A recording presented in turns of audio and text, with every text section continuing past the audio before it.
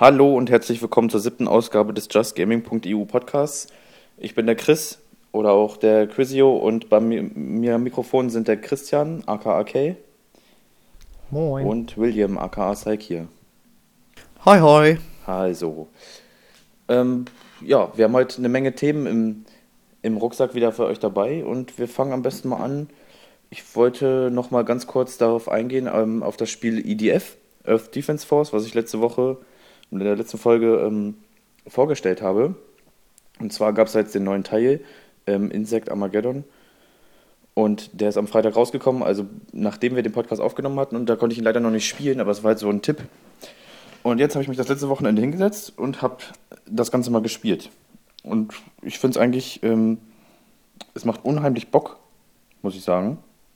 Ich weiß, ihr beide habt keinen Teil davon gespielt. Ihr hattet auch das erste Mal davon Nee. gehört, ne? Ja, Ja, allererste Also, Mal davon der gehört. erste Teil war halt, oder der Vorgänger war etwas abwechslungsreicher. Da gab es verschiedene Settings. Da gab es zum Beispiel so ein Strandsetting, so eine Großstadt. Es gab Höhlen, wo riesige Spinnen unterwegs waren. Und dieses Mal ist das alles ein bisschen anders. Es gibt eigentlich nur Stadt. Man läuft die ganze Zeit nur in der Stadt rum. In Detroit und was weiß ich. Und ballert da alles nieder. Es kann, die von riesigen Insekten angegriffen die von riesigen werden. Insekten angegriffen werden. Von Robotern auch, aber halt größtenteils von Insekten. Es gibt jetzt auch neue Arten von Insekten. Es gibt zum Beispiel riesige Zecken. Also und riesig meine ich, wirklich riesig. Die sind wirklich 10 Meter groß oder so. Und stratzen durch die Gegend und schmeißen so in Häkchen kleine Zecken rum, die nur 1 Meter groß sind und sich dann auf einen draufpflanzen. Es gibt so riesige, wie nennt man die denn? Gottesanbeterinnen, die so halb metallisch sind und die durch die Häuser da stratzen und wirklich alles niederreißen. Naja, es macht aber trotzdem Riesenspaß. Das Ganze ist ein bisschen gerade gezogener, finde ich. Also dadurch, dass es halt so weniger Settings gibt und man eigentlich eher da durchgeleitet wird und immer klare Aufgaben hat und von einem Punkt zum nächsten läuft, ist das alles ein bisschen klarer und linearer. Es wird einem sozusagen auch ein bisschen vorgeschrieben, was man für Waffen freischaltet. Auch wenn es jetzt mehr gibt, glaube ich. Man steigt halt nach und nach im Level auf, in seiner Rüstungsklasse. Es gibt ja 4 verschiedene. Und kriegt dann halt nach und nach Level, die man sich dann kaufen kann, oder man findet man findet sie dann im Spiel. Im alten Teil war es so, da gab es wirklich diesen Wust an Waffen, die man alle gefunden hat, und man musste sich da erstmal zurechtfinden und sich wirklich das raussuchen, was einem am besten passt. Da gab es von Maschinenpistolen über Sniper-Rifles zu automatischen Geschütztürmen, gab es da alles. Dieses Mal ist das halt wirklich alles sortiert und man kriegt das alles so äh, nach und nach freigeschaltet. Also die Grafik ist um einiges besser und es macht halt auch unheimlich Spaß. Ist ja wirklich nicht für jedermann, nicht ein Spiel für jedermann, aber mir hat es richtig Spaß gemacht und ich kann es eigentlich nur jedem empfehlen, sich mal wenigstens anzugucken, ein paar Trailer anzugucken. Und wenn man so auf Nonstop Bug-Killing-Action steht, der wird da vielleicht Spaß dran haben, vor allem im Koop. Gibt es da eine Demo zu dem Spiel? Weiß ich gar nicht. Keine Ahnung, ich glaube eher nicht. Aber man kann sich ja mal ein paar Videos angucken und sich das dann irgendwann holen. Das kostet jetzt, glaube ich, gar nicht so viel. Ich weiß gar nicht, 30, 40 Euro oder so. Und dann wird es in ein paar Monaten dann auch günstiger sein. Das kann man sich dann ja irgendwann mal holen vom Grabbeltisch. Die Sache ist halt jetzt nicht mehr so taktisch wie im ersten Teil. Im ersten Teil muss man wirklich, bei bestimmten Leveln muss man wirklich richtig vorher absprechen, was man macht, wer wohin geht, wer wo Geschütze platziert und wer welche Waffen mitnimmt. Das ist diesmal eigentlich pup egal. Ich habe so immer meinen Raketenwerfer und eine Maschinenpistole mit. Und man spricht sich dann spontan ab und sagt, ja, zuerst auf den, zuerst das Nest schließen und so. Ich glaube, es ist ein bisschen casualiger geworden. Casual-mäßiger. Naja. War der erste Teil denn wirklich so hardcore, dass man das jetzt am zweiten Teil so... Ja, es war wirklich sehr casual- speziell und auch sehr schwer. Man musste dann halt auch wirklich gucken, welche Waffen man nimmt. Man musste das genau vergleichen und auch auf das Level anpassen und sich dann genau überlegen, wie man halt vorgeht. Zum Beispiel auf den höchsten Schwierigkeitsgraden, in den schwierigeren Leveln, war es so, dass wir wirklich tagelang da saßen und die Level immer und immer wieder überholt haben, um sie wirklich dann irgendwann mal zu schaffen. Da gab es ein Level, da war eine riesige Stadt, die war halt eigentlich schon kaputt und dann kam eine riesige Armee von vorne. Und wir haben dann 1000 Möglichkeiten ausprobiert, wo wir zuerst hinrennen, wo wir uns verstecken, wo wir Türme aufstellen und was weiß ich. Und da musste man wirklich genau überlegen und da musste man halt auch wirklich gucken und aufpassen, dass man nicht stirbt. Diesmal kann man sich halt selbst wiederbeleben. Man hat auch noch immer einen dritten KI-Kameraden dabei oder man spielt halt zu dritt, der ihn auch noch wiederbeleben kann. Das ist halt alles ein bisschen einfacher. Macht aber trotzdem Spaß, ist trotzdem anfordernd. Und man muss halt nicht grinden. Im ersten Teil muss man richtig viel Leben grinden und die Level immer und immer wieder machen. Ist jetzt nicht so. Das ist ja lang, also motiviert ja einem irgendwie auch Ja, nicht. Eigentlich mag ich sowas auch nicht, aber da hat man echt einen Ansporn gehabt, weil man halt auch diese geilen Waffen gesucht hat. Und wir hatten dann später auch so Level, wo wir uns einfach am Anfang hinstellen konnten und mit einer bestimmten Waffe die ganze Zeit von oben runterballern und dann am Ende einfach alle 5 Waffen oder so einsammeln, die da rumlagen. Das ging, naja. Der neue Teil ist auf jeden Fall einsteigerfreundlicher. So, ich versuche jetzt mal eine Überleitung zu schlagen zum nächsten Thema. Und zwar in die Level in IDF. Es gibt 15 Level insgesamt, also 3 Kapitel, A5 Level. Und jedes Level geht ungefähr so 30 bis 40 Minuten. Und das ist halt so, wenn man stirbt, kriegt man halt nichts. Man kriegt keine Erfahrung. Das heißt, das ganze Level war umsonst und man muss alles nochmal machen. Selbst wenn man irgendwie schon 30 Minuten gespielt hat. Und das finde ich eigentlich recht unfair. Und hier kommt jetzt die Überleitung, aufpassen. Kennt ihr denn noch andere Stellen oder Spielelemente, die wirklich so unfair sind? Im Allgemeinen jetzt, worüber man so ein bisschen quatschen kann. Also spontan muss ich jetzt sagen, bei mir fällt mir jetzt spontan kein Spiel ein, aber wenn ich jetzt genau so drüber nachdenke, ist es halt eher wirklich bei diesen ganzen Retro-Spielen wirklich, dass du irgendwelche Schwierigkeitsprobleme hattest, halt irgendwie, wenn du an der Stelle, was weiß ich, wie lange gehangen hattest, ja, also zum Beispiel kann ich mich gut dran entsinnen, bei Super Smash Bros., dem ganz alten noch für Nintendo 64. Habe ich mit einem Freund auch gespielt und also man muss halt schon wirklich sagen irgendwie, dass zum Beispiel im Gegensatz zu früher und heute meiner Meinung nach die ganzen Spiele irgendwie, ja, ich sag mal, einfacher geworden sind. Man spielt die halt einfach viel, viel leichter durch. Das merke ich auch, wenn ich jetzt die Spiele von früher mit heute vergleiche halt. Ja, das stimmt. Ja, früher war es irgendwie ein bisschen alles ein bisschen knackiger, ne? Es gab auch keine Speicherfunktion jetzt bei Super Nintendo oder so. Das ist dann automatisch, also später bei den späteren Spielen vielleicht, oder dann halt, wenn du ein Level geschafft hast, halt per Passwortfunktion oder so, musstest du dann immer notieren, um dann wieder zu der Stelle zu kommen. Was immer ganz krass war, was ich immer ziemlich unfair und schwierig fand, waren die ganzen alten Mega Man-Spiele. So für Game Boy oder auch für Super Nintendo. Die Mega Man-Reihe, die ist echt immer schwer gewesen. Jedenfalls die 2D-Teile. Die 3D-Teile kenne ich nicht, die auf PlayStation 1 und so waren, die habe ich nie gespielt, aber das ist so ein Beispiel dafür, wie unfair Spiele sein können, finde ich. Die ganzen alten Mega Man-Spiele. Es hat sich auch einiges geändert durch diese Umstellung des Gesundheitssystems. Früher musste man ja mal Medipacks einsammeln und heute stellt man sich einfach in irgendeine Ecke im Shooter und regeneriert sich. Das halt auch, man hat dann auch diese Schießstand-Mentalität. Ob das jetzt halt auch so irgendwie die wahre Lösung ist, weiß ich halt auch nicht. Zum Beispiel Call of Duty könntest du auf ganz schwer, also jetzt übertrieben gesagt halt, wenn du ein bisschen gut spielen kannst, natürlich auch komplett durchspielen, ohne einmal zu verrecken, ja. Weil du dich halt wirklich in jede Ecke irgendwie stellen musst und dann halt nicht irgendwie auch immer drauf achten musst, welche Medipacks du hast und sowas. Natürlich ist es an gewissen Stellen, wo du auch sagen musst, bei den älteren Spielen ganz besonders, also bei den neuen fällt mir jetzt gerade nicht so ein, aber warte mal, also ich zum Beispiel, ich fand Dragon Age ziemlich schwer, wo ich das erste Mal gespielt habe. Oder Warcraft 3, auf dem PC die Story war richtig schwer. Also ich hab's, zum Beispiel bei Warcraft 3, wo ich das erste Mal gespielt habe, da war ich wirklich 12, da habe ich mir das Spiel auch sofort geholt. Und ich weiß nicht, habt ihr die Story durchgespielt bei Warcraft 3? Ja. Und da kennt ihr doch das Level, wo du mit Kel'Thuzad und Arthas dann dieses Archimond da aus diesem Höllentor befreist und du musst doch dann Kel'Thuzad beschützen. Ja. Und das Level, das fand ich so abartig schwer. Also ich habe da schwer. Ich habe da wirklich, mit 12 Jahren, muss ich sagen, also da bist du ja noch nicht so ein Hardcore-Gamer, wo du hier übelste Strategien entwickelst und sagst, ach ja, die dann dahin und das dahin, wo du dir wirklich die ganzen Dinger da auswendig kennst und sowas. Also muss ich schon sagen, das war dann auch richtig schwer und ich habe da auch richtig Frust dann später gehabt, ne? Also ich habe dann wirklich auch immer so, boah, scheiße hier und ich bin dann wirklich ab und zu auch mal ausgerastet und sowas, ja. Ich dann auch mal auf die Tastatur richtig geschlagen habe und so, weil mich das so gestresst hat, wenn du dann das Level wirklich 5-mal machst und so kurz vom Ziel jedes Mal bist und dann jedes Mal an der gleichen Stelle abkackst. Aber dann muss man auch sagen, dann freut man sich halt natürlich auch viel mehr, wenn du dann halt auch gewinnst, ja. Das ist dann halt, das hast du heute gar nicht mehr so irgendwie, finde ich. Das Selten, ist halt das Problem, dass das halt, Ja, das stimmt allerdings. Was man auch immer, was ich jetzt noch so als Beispiel auch sagen kann, was manchmal schwer ist, sind immer bei Spielen, wenn du zusätzlich diese Herausforderungen hast, wenn du das Hauptspiel durchspielst und dann kannst du ja irgendwie noch so Bonussachen freischalten, wie Herausforderungen oder so. Ich weiß nicht, ob ihr bei God of War die kennt, bei God of War 1 und 2. Ja, also ich habe die beide gespielt, aber ich kenne die Herausforderungen jetzt nicht mehr so genau. Ich glaube, die letzte oder so bei God of War 1, die ist sowas von unfair. Ich habe da so lange dran gesehen, habe da Blut und Wasser geschwitzt.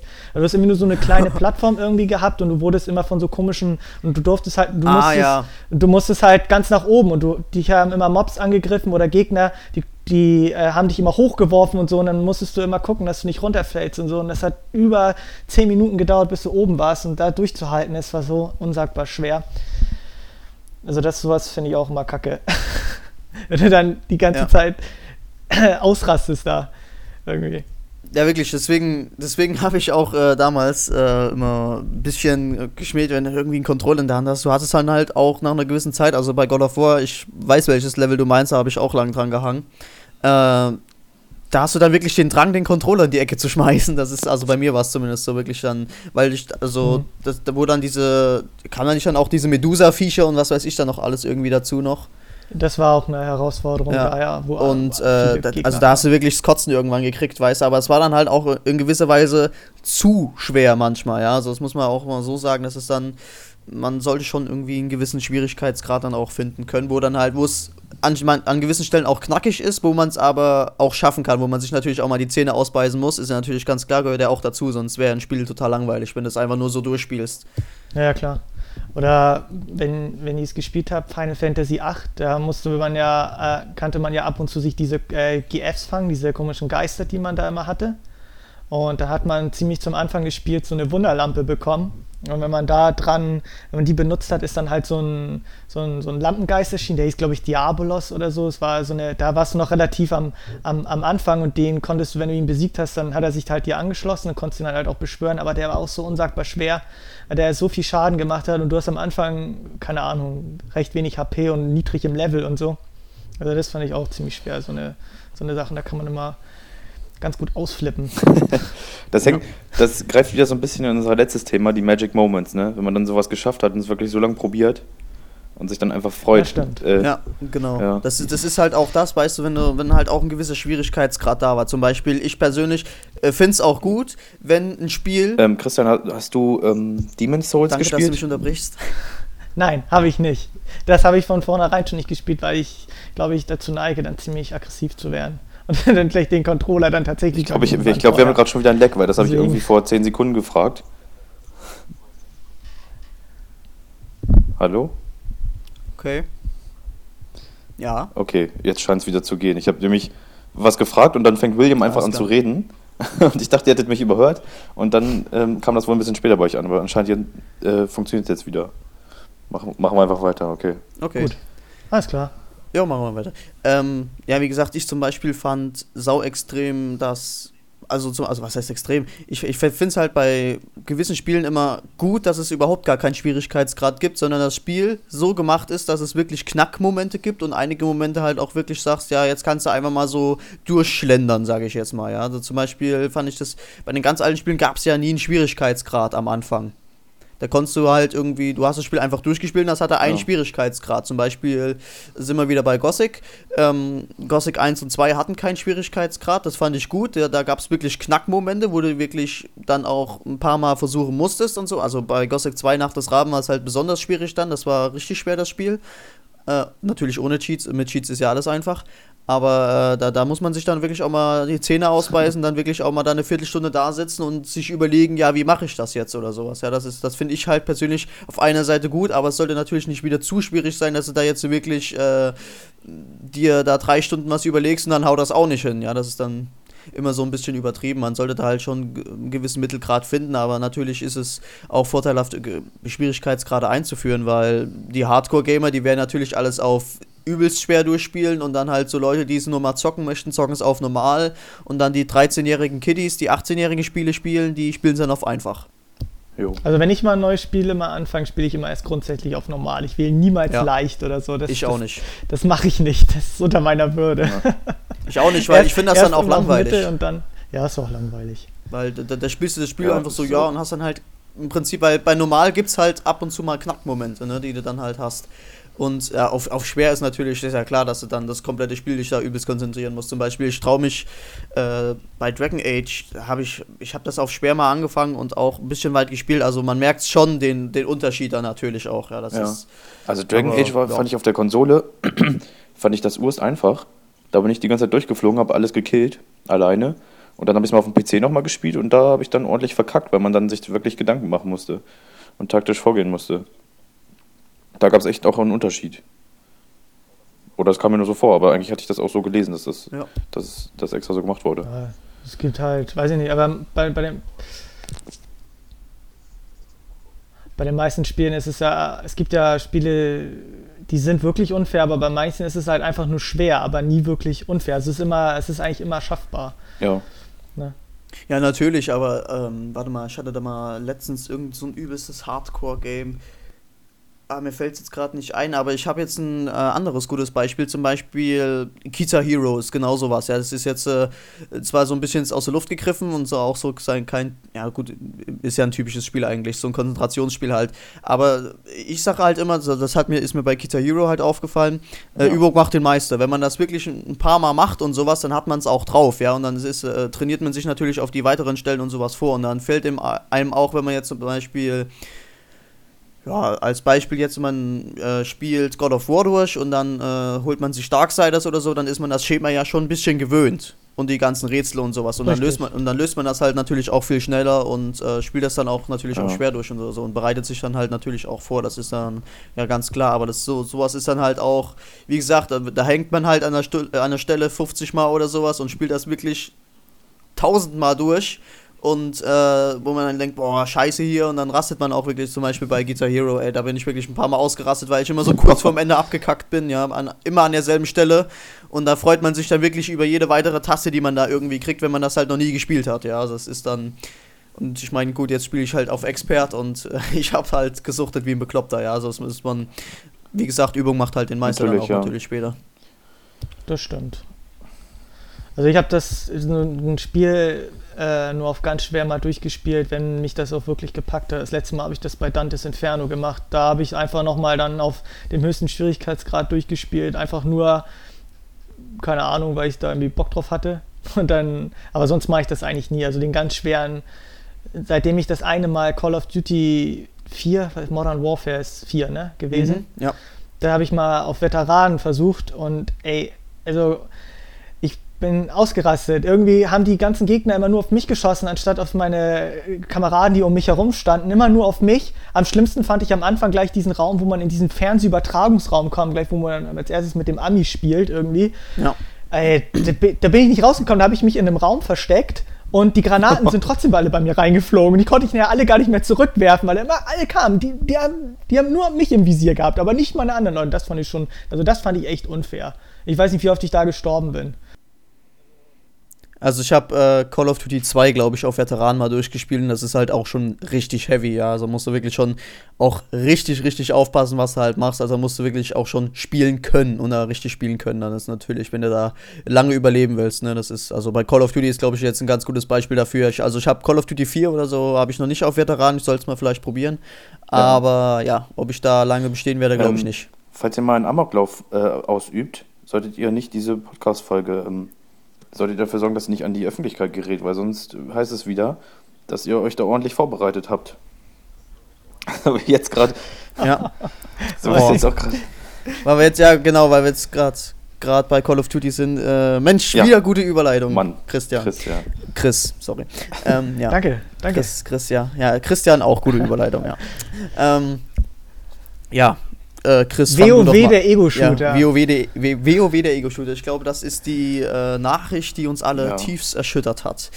Die hat mich zudem wieder sehr wütend gemacht, ja. Ja, mich auch. Also, ich würde sagen, Chris, fang du doch mal an. sonst reg ich mich jetzt hier 20 Minuten lang drüber auf und daher nimm du erstmal mir ein bisschen was. Ja, wir sind ja schon bei 20 Minuten. Ja, eben. Ja, haben wir jetzt schon 20 Minuten. Das wir eigentlich alle mitbekommen haben, war ja über den Nachrichten groß und im Just Network auch behandelt. Der Attentäter aus Norwegen, wie spricht man seinen Namen aus? Breivik? Breivik. Ja, hat er sein Manifest geschrieben und dort gezielt Modern Warfare 2 gedingst, wie nennt man das? Erwähnt. Gezockt. Ja, und gesagt, dass es halt eine gute Vorbereitung war. Gezockt und dafür. Und genauso wie World of Warcraft. Ja, das haben wir. Ja, also muss ich ganz ehrlich sagen, reg ich mich jetzt erstmal auf. Für alle die Leute, die es jetzt nicht mehr erhören können, könnt jetzt meinetwegen ausmachen, aber ich reg mich da jetzt erstmal wieder drüber auf. So, wie gesagt, mich regt es natürlich schon immer erstens auf, wieder der Gaming-Industrie dafür die Schuld zu geben. Mal wieder. Das ist genauso wie mit einem Amoklauf in Thüringen, also in Erfurt war der ja, glaube ich, 2000 oder 2002. Da haben sie schon gesagt, ja, hier, der hat Counter-Strike auf dem PC, das ist der Grund, ja. Also, dann haben sie ja irgendwie noch was gesagt, wie gesagt, halt Call of Duty natürlich wäre der Auslöser gewesen. Das finde ich natürlich schon mal richtig hart. Wie gesagt, und dann WoW als Ego-Shooter zu bezeichnen. Also mal ganz ehrlich, WoW ist ein RPG, MMORPG, das ist kein Ego-Shooter, ja. Ja, hast du recht. Ja, wie gesagt, man sollte sich halt natürlich auch vorher erstmal informieren, was das Spiel überhaupt ist, zum Beispiel wie jetzt WoW, wo sie gesagt haben, das wäre ein Ego-Shooter.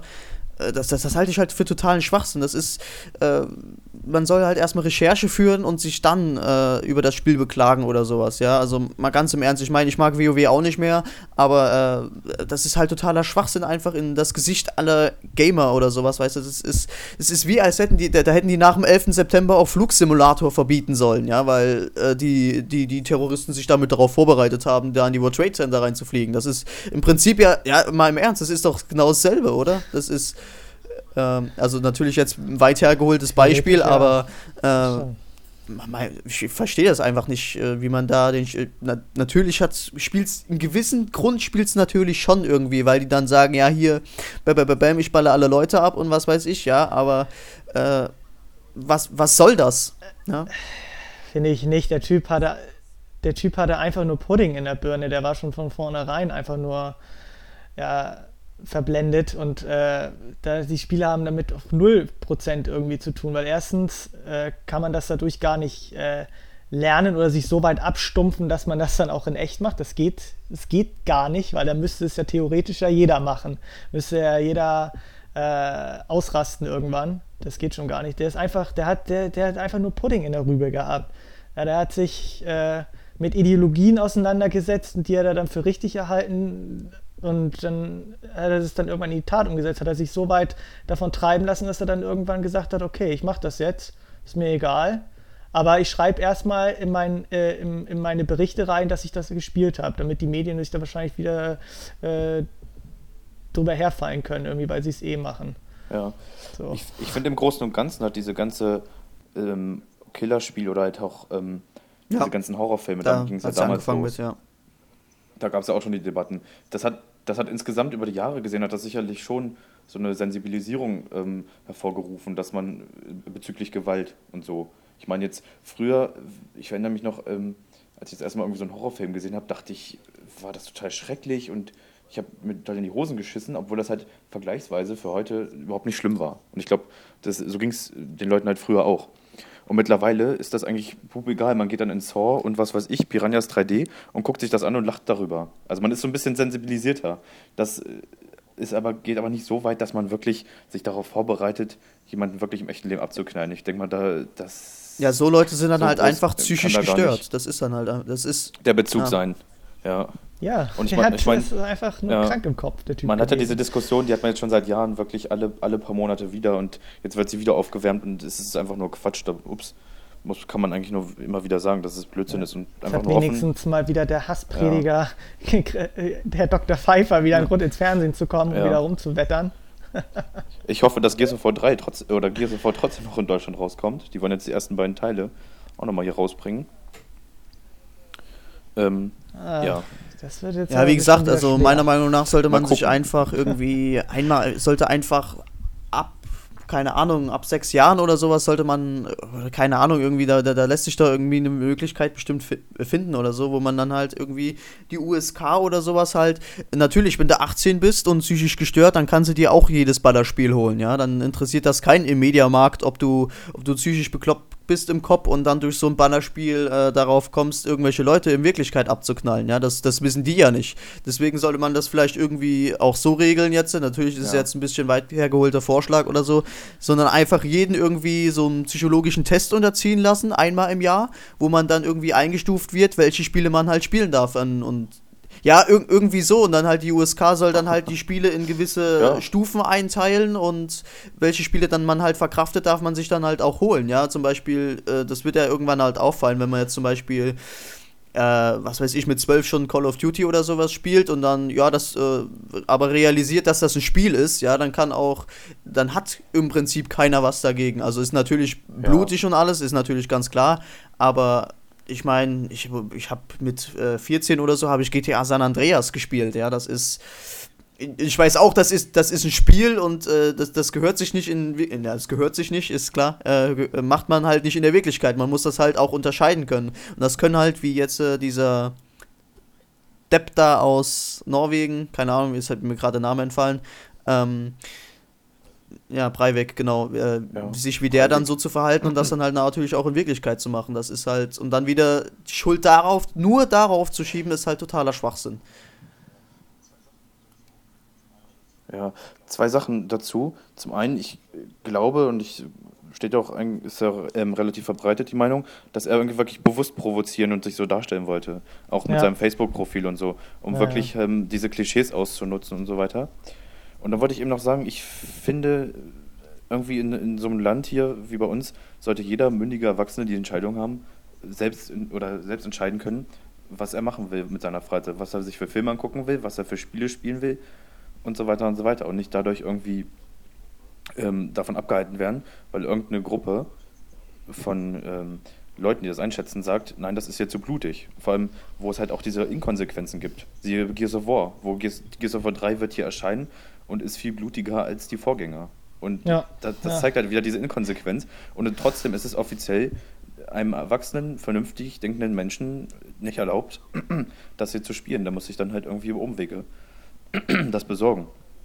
Und ich finde, sowas gehört die Bevormundung durch den Staat. Dass man Kinder irgendwie dafür schützt, halte ich vielleicht für gut und richtig. Wenn ich mich so umgucke, dass irgendwie kleine Kinder da schon rumballern und was weiß ich, da können halt nicht viele mit umgehen, das stimmt schon. Ich würde meinen 12-jährigen Also ich habe das jetzt gemerkt, ich war ja jetzt in einem Medienprojekt jetzt in meinen Sommerferien und da war so ein 12-Jähriger bei mir mit im Team und der daddelt so auf seinem iPod rum und wir anderen arbeiten schön, also die Sorte von Mensch, die ich absolut nicht leiden kann, ja. Jedenfalls, der Kleine macht dann auch so seinen Ton an und dann hörst du irgendwie irgendwelche Leute, ja, also der Typ war 12, höchstens 13, ja. Und wo ich mir dann auch sage, Alter, in deinem Alter habe ich Pokémon gespielt, ja. Also jetzt mal, es ist wirklich so, mit 12 habe ich Pokémon gespielt auf dem Schulhof, ja. Also es ist, wo ich mir auch sage, Junge, ja, sagen deine Eltern dann nix, ach nö, die haben mir das auch gekauft. Ja. Also hängt auch meiner Meinung nach ganz, ganz viel mit der Erziehung auch von den Eltern halt zusammen, ne. Das ist, natürlich, das ist eigentlich der größte Faktor, dass man da einfach sich nicht darauf guckt. Ganz kurz, weil wir gar nicht mehr so viel Zeit haben. Ich sehe gerade eben, ist eine News erschienen, während wir das hier aufnehmen. Wir nehmen ja am Dienstag auf, das wissen die meisten vielleicht gar nicht, aber jetzt haben wir es verraten.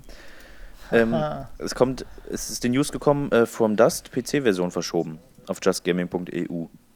Und zwar wird From Dust, das ist ja diese Göttersimulation, das ist auch eigentlich so ein Geheimtipp, das finde ich auch sehr interessant, wird auf Xbox 360 via Xbox Live am 27. Juli erscheinen. Das ist morgen. Also wenn der Podcast raus ist, ist es schon längst erschienen. Die PC-Version wird aber allerdings erst am 17. August kommen. Okay. Eine Begründung für Ubisoft steht noch aus. Finde ich scheiße, aber... Also na gut, eigentlich ist es nicht so schlimm, weil mein PC gerade kaputt ist und ich noch auf das neue Teil warte. Aber ich finde das irgendwie kacke, dass die PC-Version jetzt später kommt. Also für die PS3-Version gibt es noch gar keinen Termin. Keine Ahnung, ob das jetzt so der Bringer für die PS3 auch wird. Also ich weiß jetzt nicht, ob das so sonderlich irgendwie... Ja, eben, ob das jetzt für die PS3 die Steuerung so gut sein wird, meinst du? Also für einen PC kann ich mir das richtig gut vorstellen, weil es halt auch so ein bisschen was hat von Black and White. Ja. Und aber ob das auf Black der PS3 dann auch so gut wird, weiß ich nicht, aber... Wir werden es sehen, also Ubisoft hat mich bis jetzt noch nicht so groß enttäuscht. Ja gut, bei Prince of Persia vielleicht ein bisschen, aber ja. Ja, wo wir jetzt bei schon bei meiner News der Woche sind. Nicht so prall. Bei Awesome Creed. Erzähl. Bei Awesome Creed, genau, nee, bei Assassin's Creed. Awesome Creed. Filmtrailer da, den der gute Rasputin hochgeladen hat.